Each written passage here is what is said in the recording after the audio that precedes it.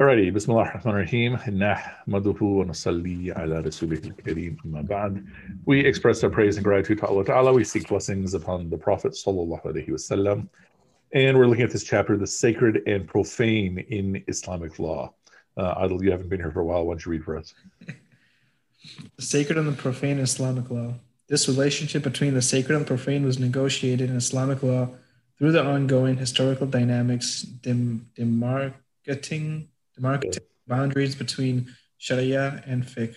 Okay, so what are we talking about here? Uh, the sacred and the profane is a very common category that exists throughout our modern Western lives that we don't realize. The terms we often use are the religious and the secular. And so the idea of the secular, the word secular literally means worldly. And the idea of secularization is that over the course of European history, there were a lot of social services that were handled by the church that steadily were taken over by forces, institutions outside of the church. The easiest one to identify, of course, is governance itself. That if you look at a lot of the history of, in the Middle Ages especially, of Europe, an empire or a king's authority came by endorsement from the church. And charity and everything that we put in the universe of charity, like taking care of orphans and such, that was all handled by the church. With the rise of the nation state, the centrality of the church was pushed to the side, meaning we didn't need the church to give us legitimacy. We have an army to give us legitimacy. And we don't need to rely upon the church to distribute charity. We can do it much more efficiently than the church. And so part of the rise of Protestantism is related to the rise of the nation state. And all of that is related to the pushing to the side of the church. And so then we have these two realms, the secular and the sacred. And the way it plays out in terms of modernity in our postmodern era is that the public realm is secular, the private realm is sacred. Meaning religion, even when it's a collective affair, it's a private matter. You do your religion, I do mine. You don't mess with me, I don't mess with you. And it's such a private matter that the unique thing in terms of the American experience is that it's very common to have more than one religion represented in the same household. That there's this interesting study that was done, I think, by some scholars at Drew University about 15 years ago, where they studied the religious life of people in New Jersey. And they were surprised by how many houses had 2 to 3 different religions present in the same house. And keep in mind, for them, Catholic and Protestant, in that categorization, would be 2 different religions because you go to 2 different churches. And this is looked at as something new in all of human history. And so what the idea is that the more public something is, the more secular it is, more it's in the bounds of the collective and not in the authority of the church or the clergy or the religion. The more private it is, then the more up to you what it is. You know, is it a religious thing or is it also still a secular thing? And so that's a big, big modern question. And secular means worldly. Profane, how do we translate profane? Like, what does the word profanity mean? Like, profanity is usually referring to like bad words, right? Yeah. And so the idea of the sacred and the profane, that pairing, this comes back to a sociologist from the 1800s, but it's basically that one part is pure, that's the sacred, and the other part is corrupt. But when we're using the word secular, we're not saying that the secular world is corrupt. We don't necessarily associate corruption with secularity.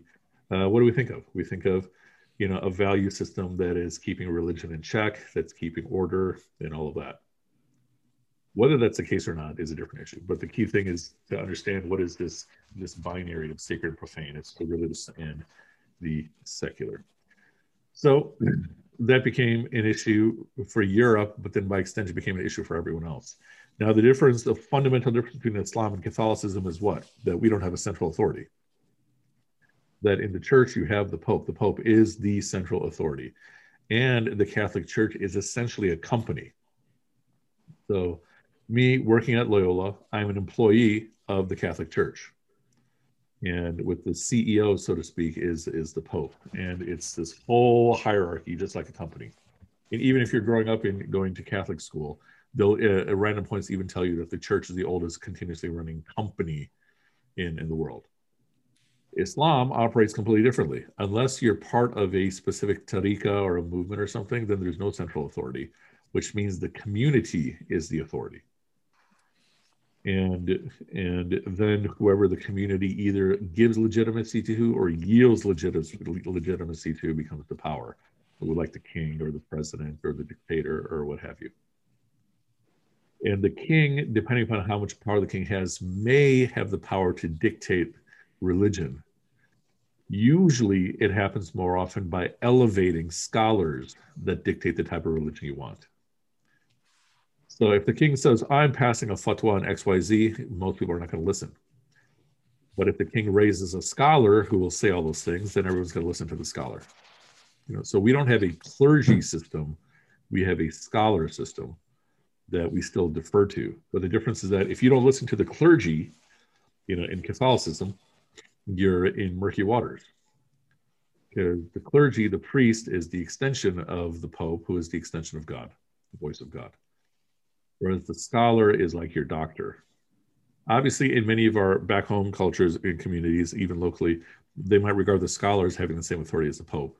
But officially speaking, the scholar doesn't have any more authority than a doctor does. You can go to it for a second opinion to a different scholar and such. And so navigating what is secular and worldly is a little bit harder to do in terms of the sharp distinction that we had in Catholicism. Well, let's continue and see what he says. All right, Adil, continue it, but beyond this.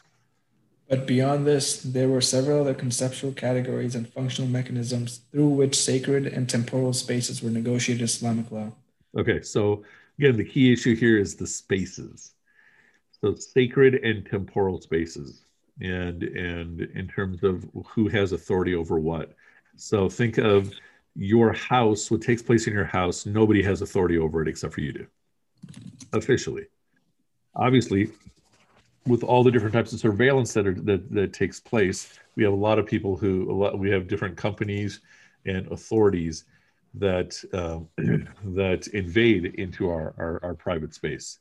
I mean, I even often, I haven't taught the subject in a while, but I often even teach that, television is an invasion of privacy. You're letting people, even though if they're imaginary, you're letting people into your mind, into your heart, that you would never physically let those same people inside your house, right? That's one side of it. The other side of it is, who knows how many different ways we're being monitored, even like, with the cameras we have on our computers and such.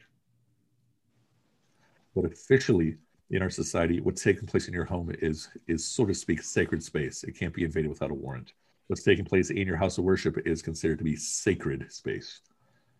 Everything else, temporal. It's, it's the government's jurisdiction. They have authority over all of that, in terms of controlling things. And so Adil stepped away for a moment. Do you want to read among these categories? Sure. I'm sorry, I'm bad at the phone. Okay. I'm not 20 anymore. Hold on, I'm trying to find it. I can try to right here. Okay. Among these categories was the conceptual differentiation between ibadat, which is laws dealing with matters of ritual, and muamalat, laws pertaining to human dealings and intercourses. In theory, all Islamic laws are divided into one of these two categories. Ibadat are laws that regulate the relationship between God and humans, and muamalat are laws that regulate the relationship of humans with one another. Okay, yeah. So, so here, in terms of Islamic law, the categorization is not based on space, but it's based on action. And so, ibadat, acts of worship, are considered to be non-rational. Meaning we do them, why? Because we're prescribed to do them. Why do we do these with these steps? Because that's how we're prescribed. No matter how much explanation I can give, the only real explanation for why we have 2 rakats, why we have 5 prayers, why we fast in Ramadan, is because that's what we're prescribed. Non-rational. Keep in mind, I'm not saying it's irrational. I'm saying it's non-rational. It's not rationally explainable. Mu'amalat would be the other categories. And so that can be broken down into two major categories, which would be social interaction and then financial transactions. Mm-hmm. And so social interaction would include marriage, divorce, food consumption, things like that. And then financial transactions, loans, purchases, all those things. And so when you do not have a centralized authority and you don't have this easy boundary between the sacred and profane in terms of institutions, here they get evaluated by way of action. And so this part we've discussed before, but the general principle is acts of worship because they're non-rational. Your goal is to preserve them as precisely as you can, regardless of where you are. Obviously, you're going to have exceptions even there. Suppose you have bad weather, suppose you have your oppression or something, but in general, as well as you can, you preserve those acts of worship exactly as they were done. Well, amalat, however, you're negotiating between what is prescribed and how you do things in your particular society. So their culture will be a consideration, much more. Culture is secondarily consideration in ibadat. So for example, by culture, I don't mean, the spices that we use in our food, but what are the normal steps you take in your particular community? Mm-hmm. So for example, in American society, women have agency in religious matters, much more than they do back in India, Pakistan. India, Pakistan, it's very common to have a masjid that's men only. Okay.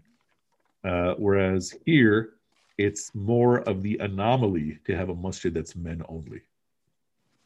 Nevertheless, there's still issues in terms of how space is organized, that the masjid space for women, even if we say women have full agency here, is usually, very, very lacking. And so there's other matters there. But the point is that you will see some involvement of culture, but still men and women pray separately, right? No matter what the situation is. There are the rare masjids probably in all of America, there might be less than 5, where you actually have men and women pray intermingled with each other. That's the absolute anomaly. And so that was the one big point I was going to mention, and I've forgotten the other one, so we'll come back to it. All right, Amani, you want to just continue reading? Mm-hmm. We're at as to issues. Okay, you just reminded me. Okay, so the terms we commonly use for where we find the category of ibadat are the rights of Allah, or the duties owed to Allah, which is huquq Allah.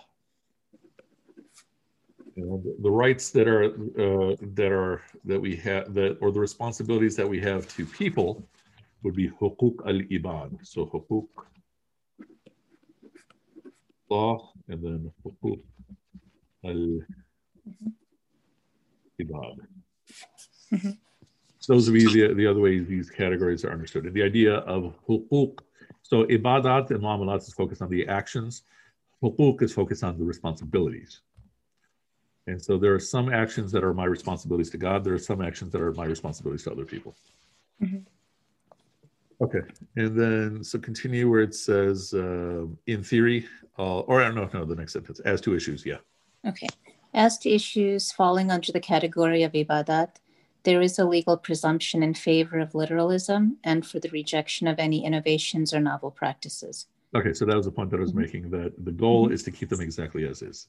Okay. So the word innovation, bid'ah, an introduction of something that is different will still be evaluated. Mm-hmm.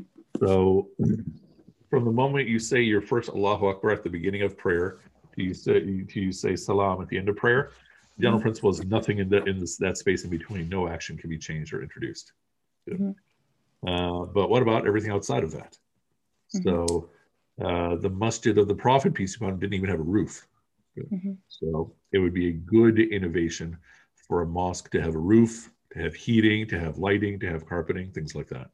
The Prophet at his time, the Quran was not in physical book form, except for a few people who could read and write. But that's a good innovation to have it printed and published and all of that. Translation is an innovation that was even debated very hotly. Is it okay to translate? Because then people are going to get disconnected from Arabic. You're not going to be able to get all meanings into one, translation. And so these are all debated things. They get evaluated. Are these beneficial or are these detrimental innovations? And so that's what's looked at. But the default is you change nothing. Okay. All right, continue. Yep. However, in the case of muamalat, the opposite presumption applies. Innovations or creative determinations are favored. Let's see. Or if you want, you can Pardon? try. You can read it. You can try to read the Arabic if you want. Sure. Al-asl fi al-ibadat al-ittiba wa al-asl fi al-muamalat al-ibtida. Yeah, nice. So the root in ibadat is ittiba, is that you follow. Okay. So asal is the root, fi in al-ibadat, al-ittiba is that you follow. Wa and al-asl, the root, fi in al-mu'amalat, so social interaction, is al-ibtida, that you consider innovations, you consider introductions. Okay. So the rationale behind this categorical division is that when it comes to space occupied exclusively by how people worship the divine, there is a presumption against deference to human reason, material interests, and discretion. Conversely, in space occupied by what the jurists used to describe as the pragmatics,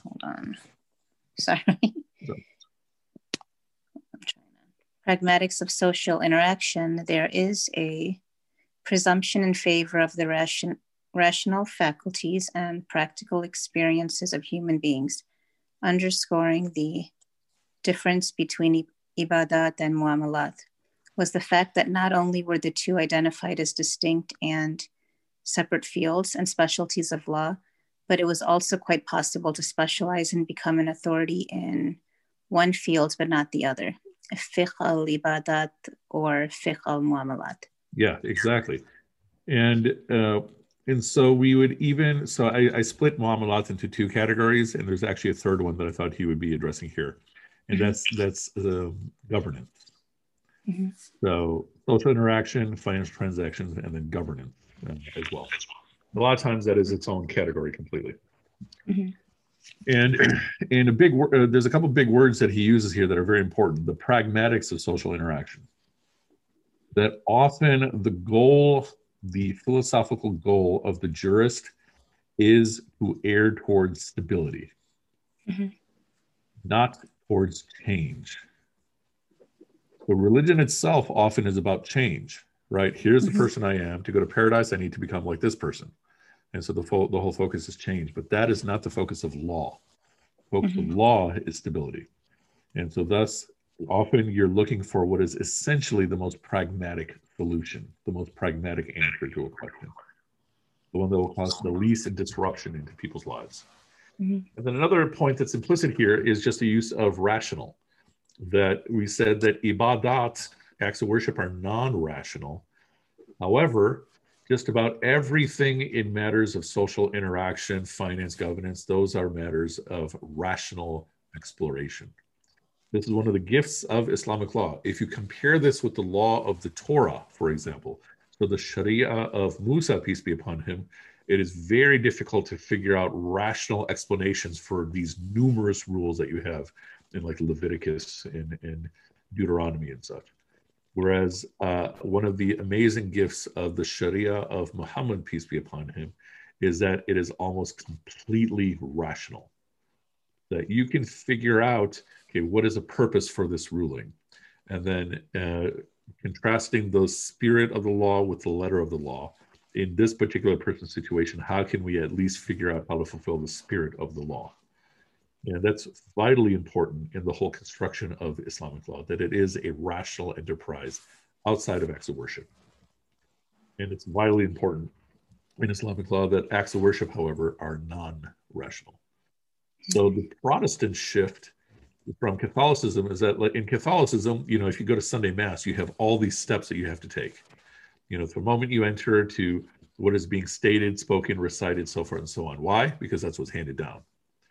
And it was a big shift in Vatican II. So every couple of centuries, there's what we call an ecumenical council, where all the major bishops come together to discuss some major issues.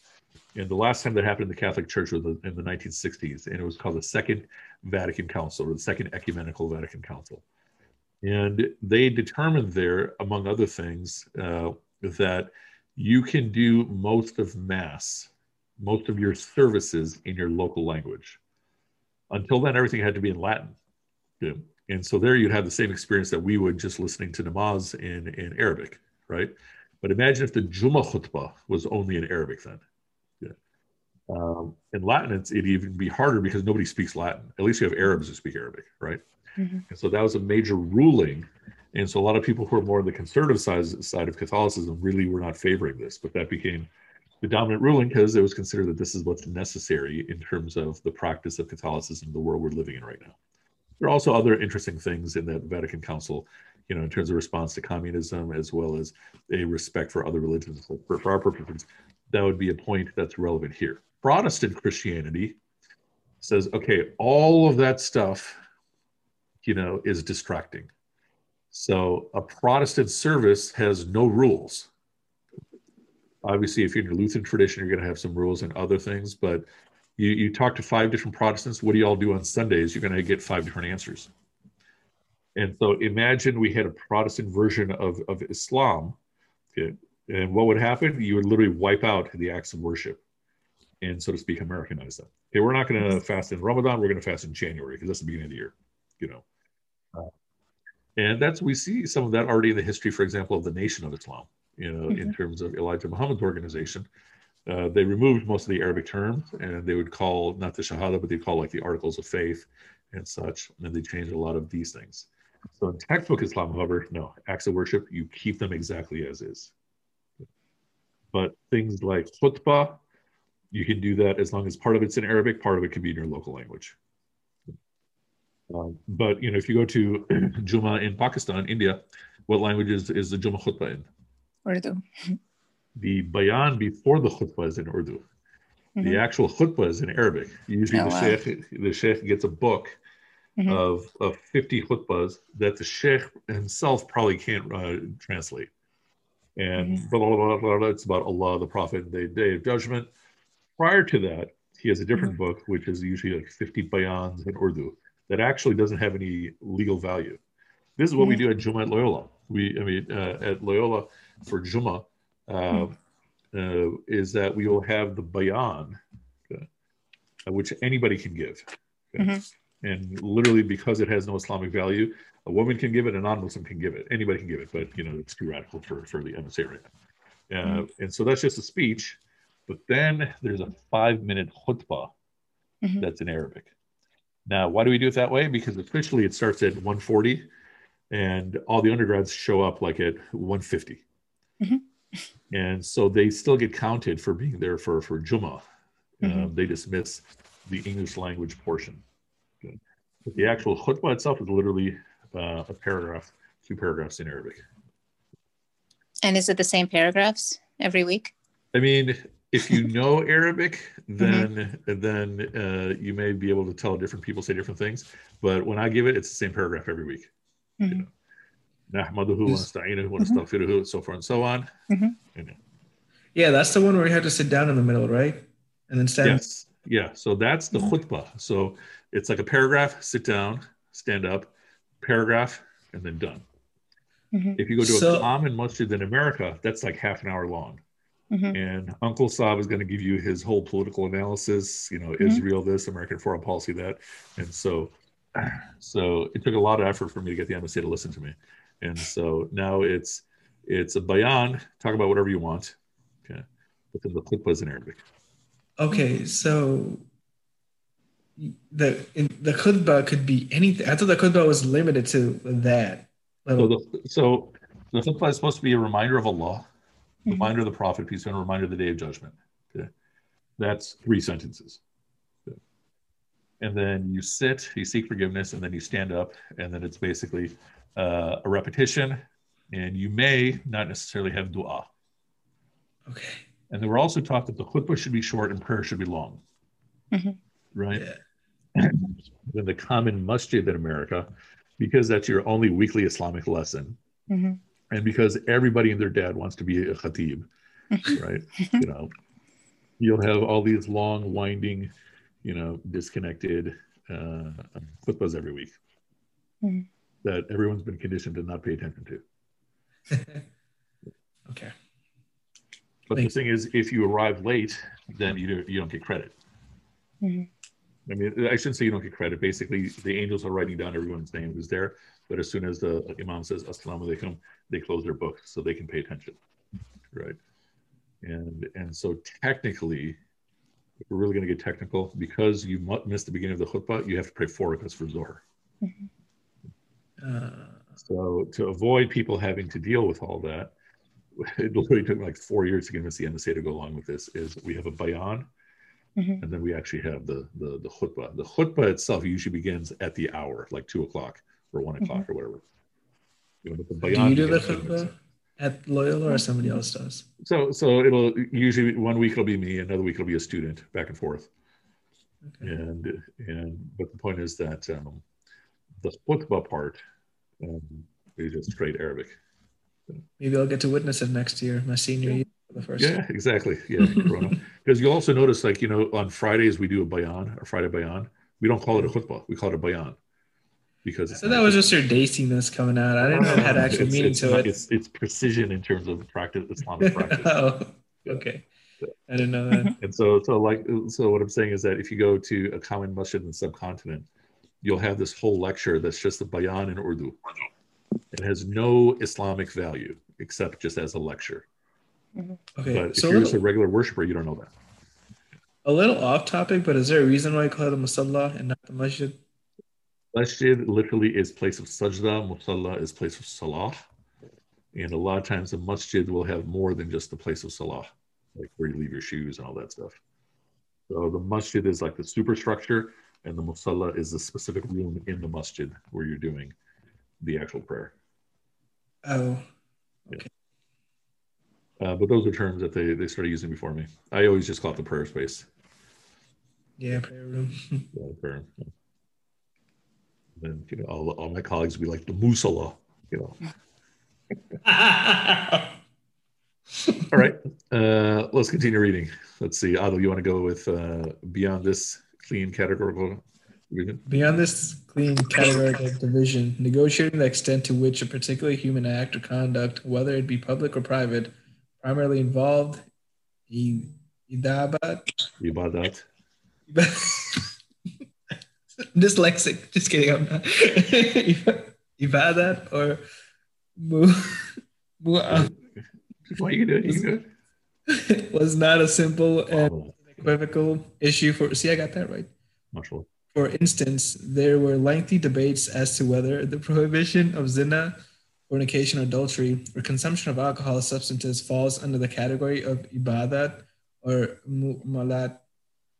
Alternatively, some mixture of both categories. Nevertheless, as in the case of the debates regarding the parameters of Sharia and fiqh, although in principle there was a philosophical recognition and the spaces occupied by the sacred and profane require different treatments, in reality, it is the juristic method that played the defining role in determining the function of text, precedent, and rational innovation in the institutional and methodological. Oh, you skipped a line. Innovation in the treatment of legal questions. Oh, innovation and treatment of legal questions. Ultimately, it was not the legal presumptions attaching to either category, but the institutional and methodological processes of each legal school of thought that most influenced the way issues were analyzed and determined. Okay, good. So we have the privilege of 1,000 years of hindsight. And so I'm saying, yeah, you had ibadat and mu'amalat, and all that makes complete sense. But when they're figuring these categories out, they're literally constructing this whole vision of Islamic law. And so they decide, yeah, here's one category, ibadah. Here's another category, mu'amala, right? And then what do we put there? So for example, where does marriage go? Is marriage an act of worship, or is marriage a matter of social interaction? And so then, you know, it's easy to put the 5 pillars in acts of worship, But what about when there's prescriptions in Islamic law, whether it be one or the other? And so then those things all get debated through centuries. And then you start seeing through time is that, some start settling in one category and some categories start settling in other categories. But this is something that is all fully constructed through time, where people are literally deliberating to figure this stuff out. Just like Arabic grammar. If you look at the generation of the companions of the Prophet, they didn't go around teaching Arabic grammar. They didn't use terms like verb or noun or anything like that. It's people later who then are trying to learn how to learn and how to teach Arabic that had to invent Arabic grammar and try to even imagine how huge of a task that is, which for us is a nice, simple, easy book. Here's nouns, here's prepositions, here's et cetera, et cetera. So that's what he's saying here. And so they would use text to figure these things out. They would use precedent, in terms of what do we find in terms of previous generations and how they determine things. We'd use rational thought to figure out how to categorize all actions. All right, and what is it, 808? Let's do just a little bit more. Let's do maybe one more paragraph. All right, Amina, you want to read this next paragraph? Are we at beyond? Or we already did that? Yeah, it is in the historical practice. Sure, it is in the historical practice of schools of thought, and especially on questions of procedure, jurisdiction, conflict of laws, and the compulsory powers of courts, that one finds the most pronounced negotiations of the space and balance between the sacred and profane. For instance, throughout Islamic history, courts rarely took jurisdiction of matters involving ibadat, such as performance of prayers. In a rather large genre of literature dealing with the laws of adjudication, which is Ahkam al-Qada, administrative and executive laws, Ahkam al-Hisba and al-Siyasa al-Sharia, and the functions of the Muhtasib, who in classical practice were usually market inspectors, Muslim jurists, differentiated between judicial and executive functions. Keep going. Actually, no, this is a good place to pause for a second. So essentially, what are we saying? How did a lot of Islamic law get constructed? Primarily from addressing practical issues. And who are the people who are addressing the practical issues? It would be judges or market inspectors. So under Umar, for example, he assigned a specific job of these secret market inspectors that would just literally walk around, make sure that merchants were not taking advantage of customers.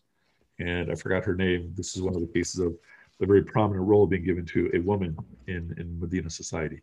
But the point is that these are the people who are on the ground addressing issues immediately. And so that's where a lot of the original construction of Islamic law is coming from. So judges were very rarely involved, if ever, in matters of ibadah. They would be involved in what type of matters? Court or conflict resolution.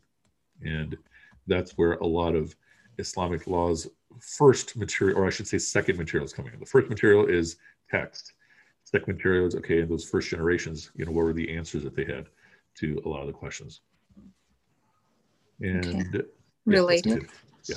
So related and overlapping discussions are also found in treatises dealing with the private. Can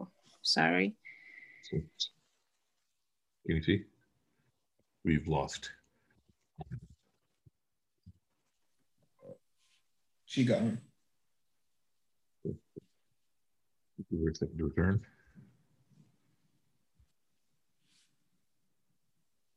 Or not. Huh? Let's see. We'll wait a moment for Amina to return. Oh, yeah, I'm cool with that. I don't know if you're asking me or what. But you have my permission.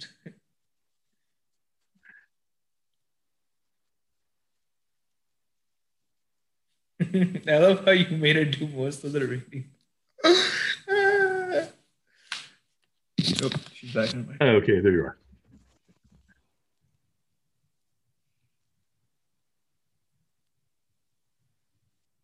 Here we go. Okay, yes. It's all good. Yeah, we're just waiting. All right, sorry. Do you want to keep reading, or is it too complicated? I can just make Adil read. No, it's okay. I can read it now. Okay. All right. So in this, or start from related and overlapping discussions.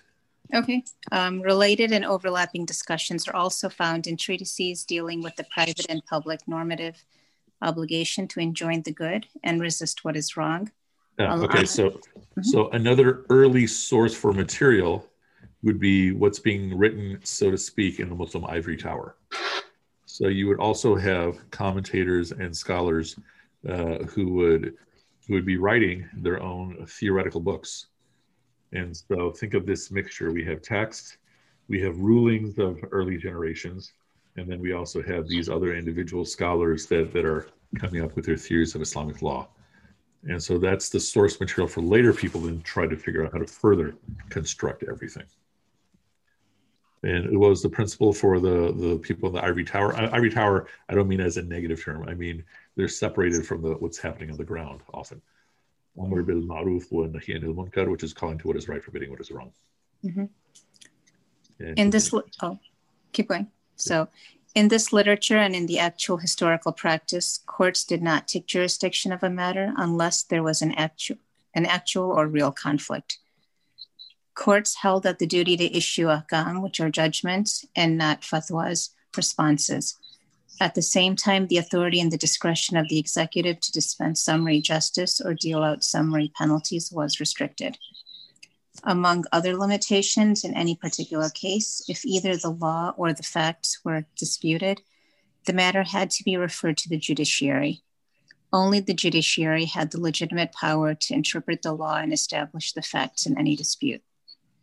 Interestingly, although varying according to time and place, it was not unusual for litigants to appoint a wakil, agent or lawyer, to argue on their behalf in civil cases. And it was common for litigants to solicit and obtain a fatwa in support from respected jurists. And judges considered such conflicting responsa as advisory or persuasive authority. Okay, so to put that into our society, you're going to the judge for a ruling, but you may be going to a law professor for support. And so the way you would in a trial bring in some experts, here you'd be going to a jurist who is not officially an employee of the government as a judge, but is a teacher and scholar of law, and bring that person's fatwa. So that would be not unlike bringing an expert witness into a trial in a modern situation. And so you see a lot of similarities in terms of how law was done back in those early days to what we have today. So you even have a wakil who can speak for you, who knows the system and how the system operates, so you're not vulnerable or your vulnerability is decreased. And, all right, continue. Furthermore, contrary to the unfounded generalizations that plague the field, again, depending on time and place, very often there was an appellate process and sophisticated procedural rules regulating the circumstances under which a higher court may overrule a lower court within the same jurisdiction or fail to recognize the judgment of another Islamic court from a different jurisdiction. Perhaps. Okay. So a lot of that, so a lot of that seems like we have a lot of parallels in terms of the modern American judicial system and even the judicial systems in other Muslim majority countries. But the key point, what is the key point to take for our purposes? Often we're imagining Imam Maliki, Shafi'i, Malik, Imam Abu Hanifa, Imam Shafi'i, Imam Ahmed ibn Hanbal being the judge, as opposed to what they were, which was the jurist articulating answers to questions. And that was a different group of people than the actual judges. And so there's crossover between the two. But the further you were away from that generation and the further you are away from a Muslim majority society, the more you're turning to the latter, which is the schools of law. But if I'm in Saudi Arabia, if I'm in Pakistan, if I'm in a Muslim court in a different country, it may have influence from Hanafi, Shafi'i, Maliki law, so forth and so on. But more often than not, they're going to be relying upon precedents and whatever the legacy is of the imperial system that they had, Napoleonic Code, English common law, and such. Whereas the jurist would be someone who's sitting in a masjid or sitting in a university or something like that. Let's stop right here. And how much more do we have? We have a couple pages. And then we'll continue, inshallah, tentatively next week, inshallah. Any questions, thoughts? Okay, inshallah. Then we will stop right here. And it's still on my schedule tentatively for next Monday. Hani sent a message saying she can't make it this week or next week, most likely, just because of family activities. But if you can't make it either, just let me know, inshallah. And tentatively we'll meet, but we may postpone until January. Alrighty. سبحانك اللهم وبحمدك نشهد أن لا إله إلا أنت نستغفرك ونتوب إليك. Right, may Allah reward you all, and we'll meet again, inshallah. Jazakallah khair. Yeah.